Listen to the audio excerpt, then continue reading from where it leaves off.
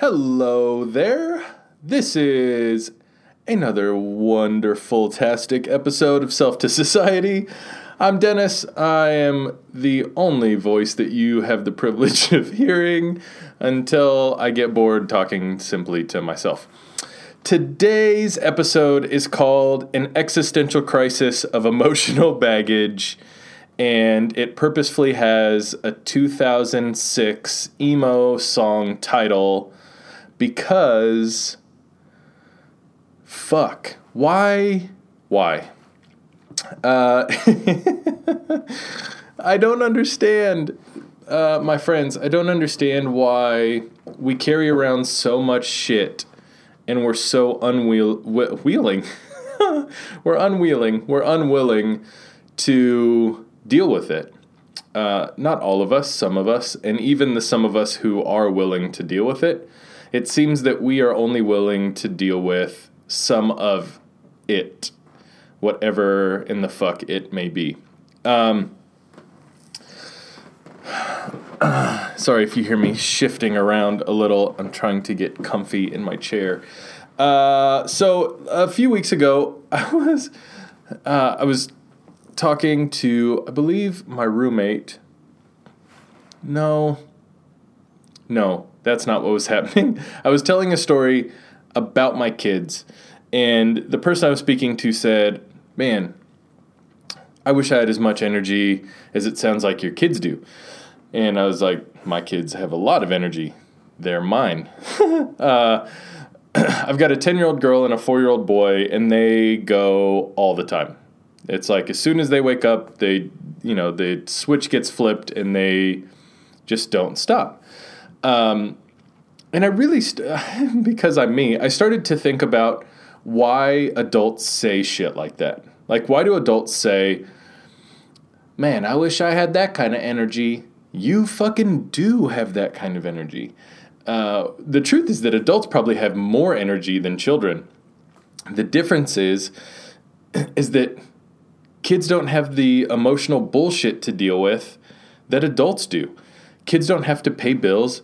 Kids aren't fucking stressed out because of traffic. Kids don't have their boss breathing down their neck, threatening to fucking take away their livelihood.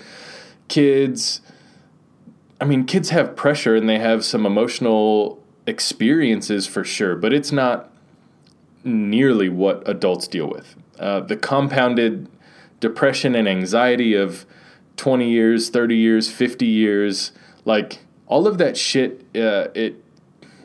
sucks the life out of us. It pulls the energy from us. But the truth is that I believe we have the energy. I really do think that we have more emotional and physical capacity. And I don't mean this in like a fucking, I'm going to do a fitness video and tell you that you should do 40 more reps kind of way. What I mean is like we just have the capacity to do more and experience more than we give ourselves credit for. And we choose to live in this like almost woe is me, but not, I don't want to sound like a dick. And I also don't want to make it sound like we're not thinking about or putting in work to get better. However, we don't put in a lot of work to get better most of the time. We look at, I'm going to give you a really great example. I hope it's a really great example. It might suck, but bear with me. One of my least favorite things to hear is men talking about being in high school. I fucking hate it. I have never checked out harder in a conversation than when I'm with one person or 5 people and the dudes are like, back when I was the running back for my high school football team and life was perfect. I hate it because all that it says to me is there was a moment where I had my glory day and that moment is done and the rest is just fucking existing. And that is bananas. When you were in high school, you were a shithead and nobody really liked you probably. Even the people who liked you didn't know you because you were just a little shithead kid trying to be tougher or cooler or prettier than all the other kids in high school. That was not your glory day. It fucking drives me crazy. It drives me crazy to hear women talk about, like, when they had their high school bodies. Like, you were 16 and you didn't have 3 kids. Like, I don't know. I don't. Sometimes I feel, because I'm not a comedian, I feel like I don't have the same grace to say some shit that, like, maybe Joe Rogan could say. And so I'm always afraid that what I'm saying is going to come off heartless or cold or some of those things. I don't intend to do those. I am cynical as fuck about certain things. And one of those things is this topic. The topic that life is too hard, or the emotional baggage is too heavy, or the experiences were too traumatic, or my favorite one is, well, I don't want to relive that pain, which I get it. I get it. There are traumas and experiences that I have had and you have had that are fucking miserable to think about. What I would propose to you is that until you think about them, they will affect you. Until you spend the time, the short amount of time. So I'm gonna provide an illustration. You're a teenager and you're sexually assaulted, male or female, right? You're 15 and you're raped by somebody that you don't know. Now you're 40, right? So that's 25 years of carrying this really heavy fucking trauma that we don't open up and we don't talk about it, and we don't put our brains into the box where that story exists because it's too scary, it's too ugly, it's too painful. And I swear to God, I'm not trying to diminish the amount of pain that comes with that. What I'm suggesting, though, is that should we choose to deal with that pain earlier, it won't affect us for so fucking long. So trauma happens at 15. Even at 24, you choose to go get therapy and really deal with that thing. You've just earned back a fuckload of time on your emotional life. Like, the amount of emotional life that you get back in this particular scenario is fucking bananas. It's banana sandwich to think about how much time you actually will get back on your life if you talk about the shit that you're afraid of talking about. So as adults, we end up just fucking, all of us are like Santa Claus, and we have these big fucking velvet sacks full of pain and shit. And instead of pulling the shit out of the bag, we just keep putting shit in the bag, and we make the bag heavier and heavier and heavier and heavier and heavier and heavier and heavier until we don't know where to fucking start. And the idea of starting becomes so overwhelming that we don't. And we become, I can't fucking believe I'm 36 years old, by the way. But we become adults who are in our mid-30s, our mid-40s, our 60s, our 70s, and we become over fucking ran with the weight of this bag that we've just been shoving shit into our entire life. Whew, man, oh man. Friends, can I just please, for the sake of all the things that I believe in, encourage you that life on the other side of therapy is much better. Life inside of therapy is much better. I have friends that are very close to me that fucking categorically won't go to therapy. They just won't do it. And, they have their own varying reasons as to why they won't go to therapy, but they won't. And, I don't know. I can't control that, right? I can't make them, no matter what my story says or does. I can't force people, even people that I love, to go to therapy. And like I said, I know people who I love very much. And I mean, I have a general belief that everybody needs therapy. So let me just make that clear. When I say I have some people in my life who I love very much, and I believe that they could benefit greatly from going to therapy, I think everybody could benefit greatly from going to therapy is really what I actually believe about it. And so the excuses are so vast, right? It's like even people that I know dearly say everything from like money is the barrier to time is the barrier to I don't want to do it to therapists are just like master manipulators who figure out ways to take your money for any number of years. And I'm not saying that those experiences don't exist, right? Because they do. Like there are some shitty people in the world in all fields. There are shitty doctors, there are shitty therapists, there are shitty mechanics, there are shitty graphic designers. Like there are people who will swindle you out of $1 for any reason, mainly because they're selfish, I guess. So I'm not saying that doesn't exist and that some of those the fears or cautions aren't valid. However, if carrying around this gigantic fucking sack of pain is worth more to you than becoming free from all that shit, then that's the choice, right? That's the choice. And the thing about being a human is that we all have the choice. Each and every one of us have a choice. We have millions of choices every day. Millions of them.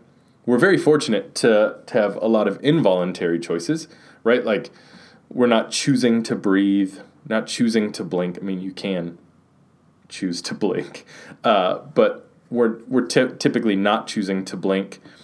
We're not choosing the rate at which our blood flows from our heart to the rest of our body. Like, our bodies are fucking amazing. Alongside that, our brains are fucking amazing too.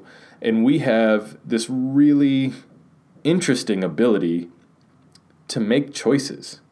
And I would suggest that your brain, and in this particular scenario, when I say your brain, what I mean is the thing that people typically will call their heart.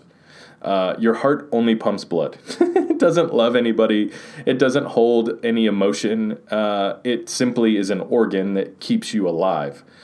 The part of your brain that deals with your emotion is so much more capable of dealing with the shit that you've gone through, no matter how minuscule or how fucking traumatic it may be. It's so capable that when I experience people, which unfortunately is really often, who fucking just don't want to deal with it, it makes me sad. And when I say sad, I mean it brings me to tears from time to time. Just watching people and knowing how much fucking baggage they carry, watching men fucking be so full of pride and ego and touting and, fucking all the stupid shit that they do to try to be tough or cool or young or successful or fucking whatever it is. And it's all masked in insecurity.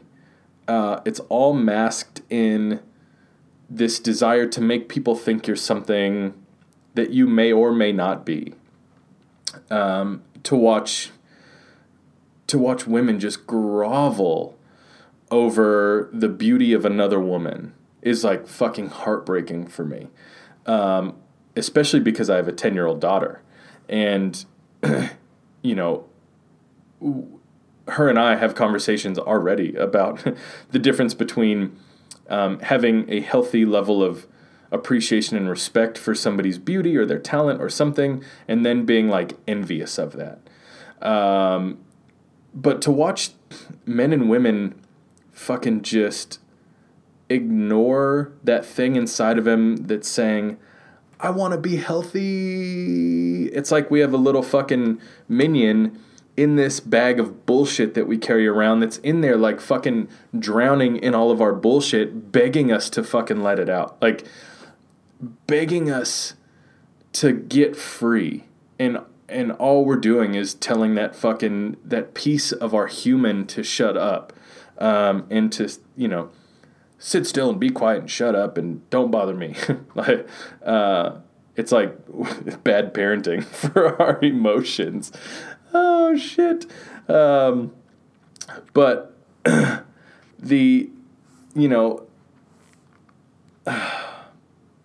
going to take a deep breath. Friends and friends and friends, I know two things while I'm having this conversation. There's something in most of your brains as you're listening to this, should you have gotten this far, that you're thinking, fuck, I really need to deal with that. I'm going to tell you mine in just a second. And then there are some of you who are thinking about people in your life, or, somebody you walked next to in the grocery store who their eyes just look so burdened with fucking pain. And you're thinking about that person. I believe, again, I'm fucking going to say this till you are so sick of it. The power of vulnerability in this moment is huge. There are people watching you. There are people who need you to open up your existential fucking crisis emotional bag of bullshit. I didn't even say that correctly. They need you to open up your bag of shit and start dealing with it and experience that pain in these smaller chunks of time so that you can be free for longer chunks of time. And they need you to do that because they're going to need to hear that one particular part of your story that you were never going to fucking talk about, because they have that same part of their story that they won't ever fucking talk about. And one of the things that I deal with day in and day out is my physical fitness. I think I take pretty good care of my brain. I love my brain. I'm very grateful for how my brain works, the shit that it comes up with, how I think, how I'm able to process information quickly. Like, I'm really grateful for my brain.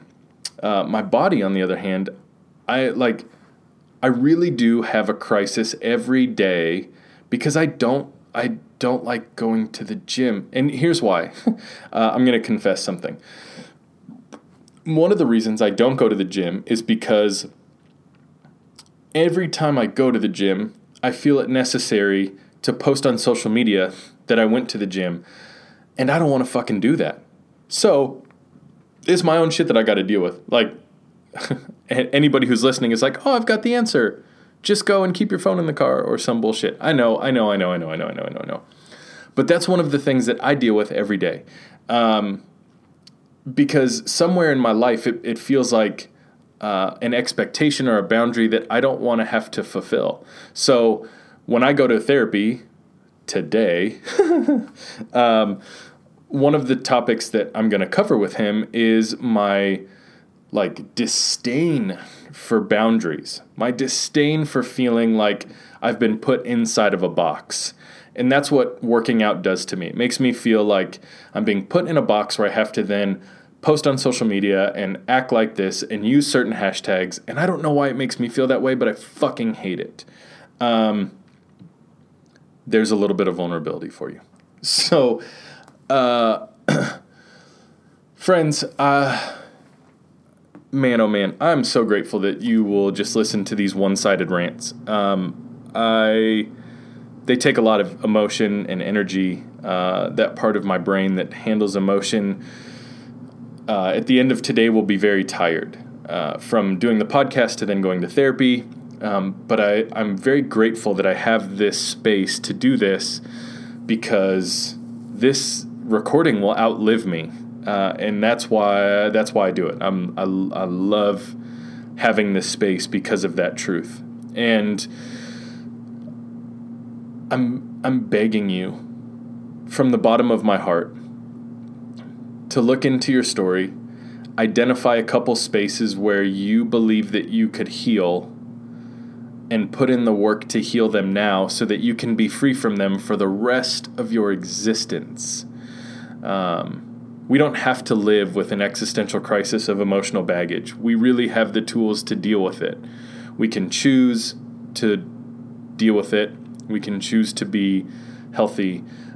Some would argue that the choice is actually the hardest part, and it may be true. So I'm going to keep encouraging you to make that choice. Be the first one out of your family to make that choice, the first one out of your friend group to make that choice, the first one of your peers, whatever. Like, be the first to take that step, to care about yourself and your emotional health in the way that you treat other humans enough to take that step.